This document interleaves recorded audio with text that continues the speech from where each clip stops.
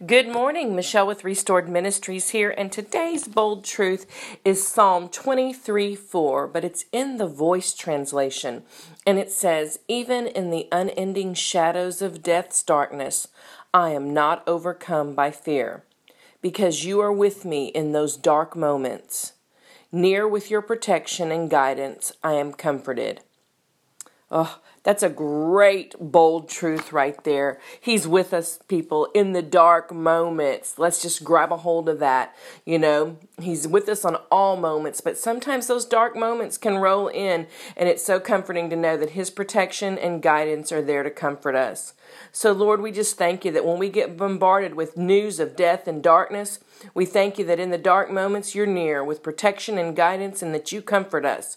Help us to pour out that comfort onto others today and encourage them with the light and love that you provide.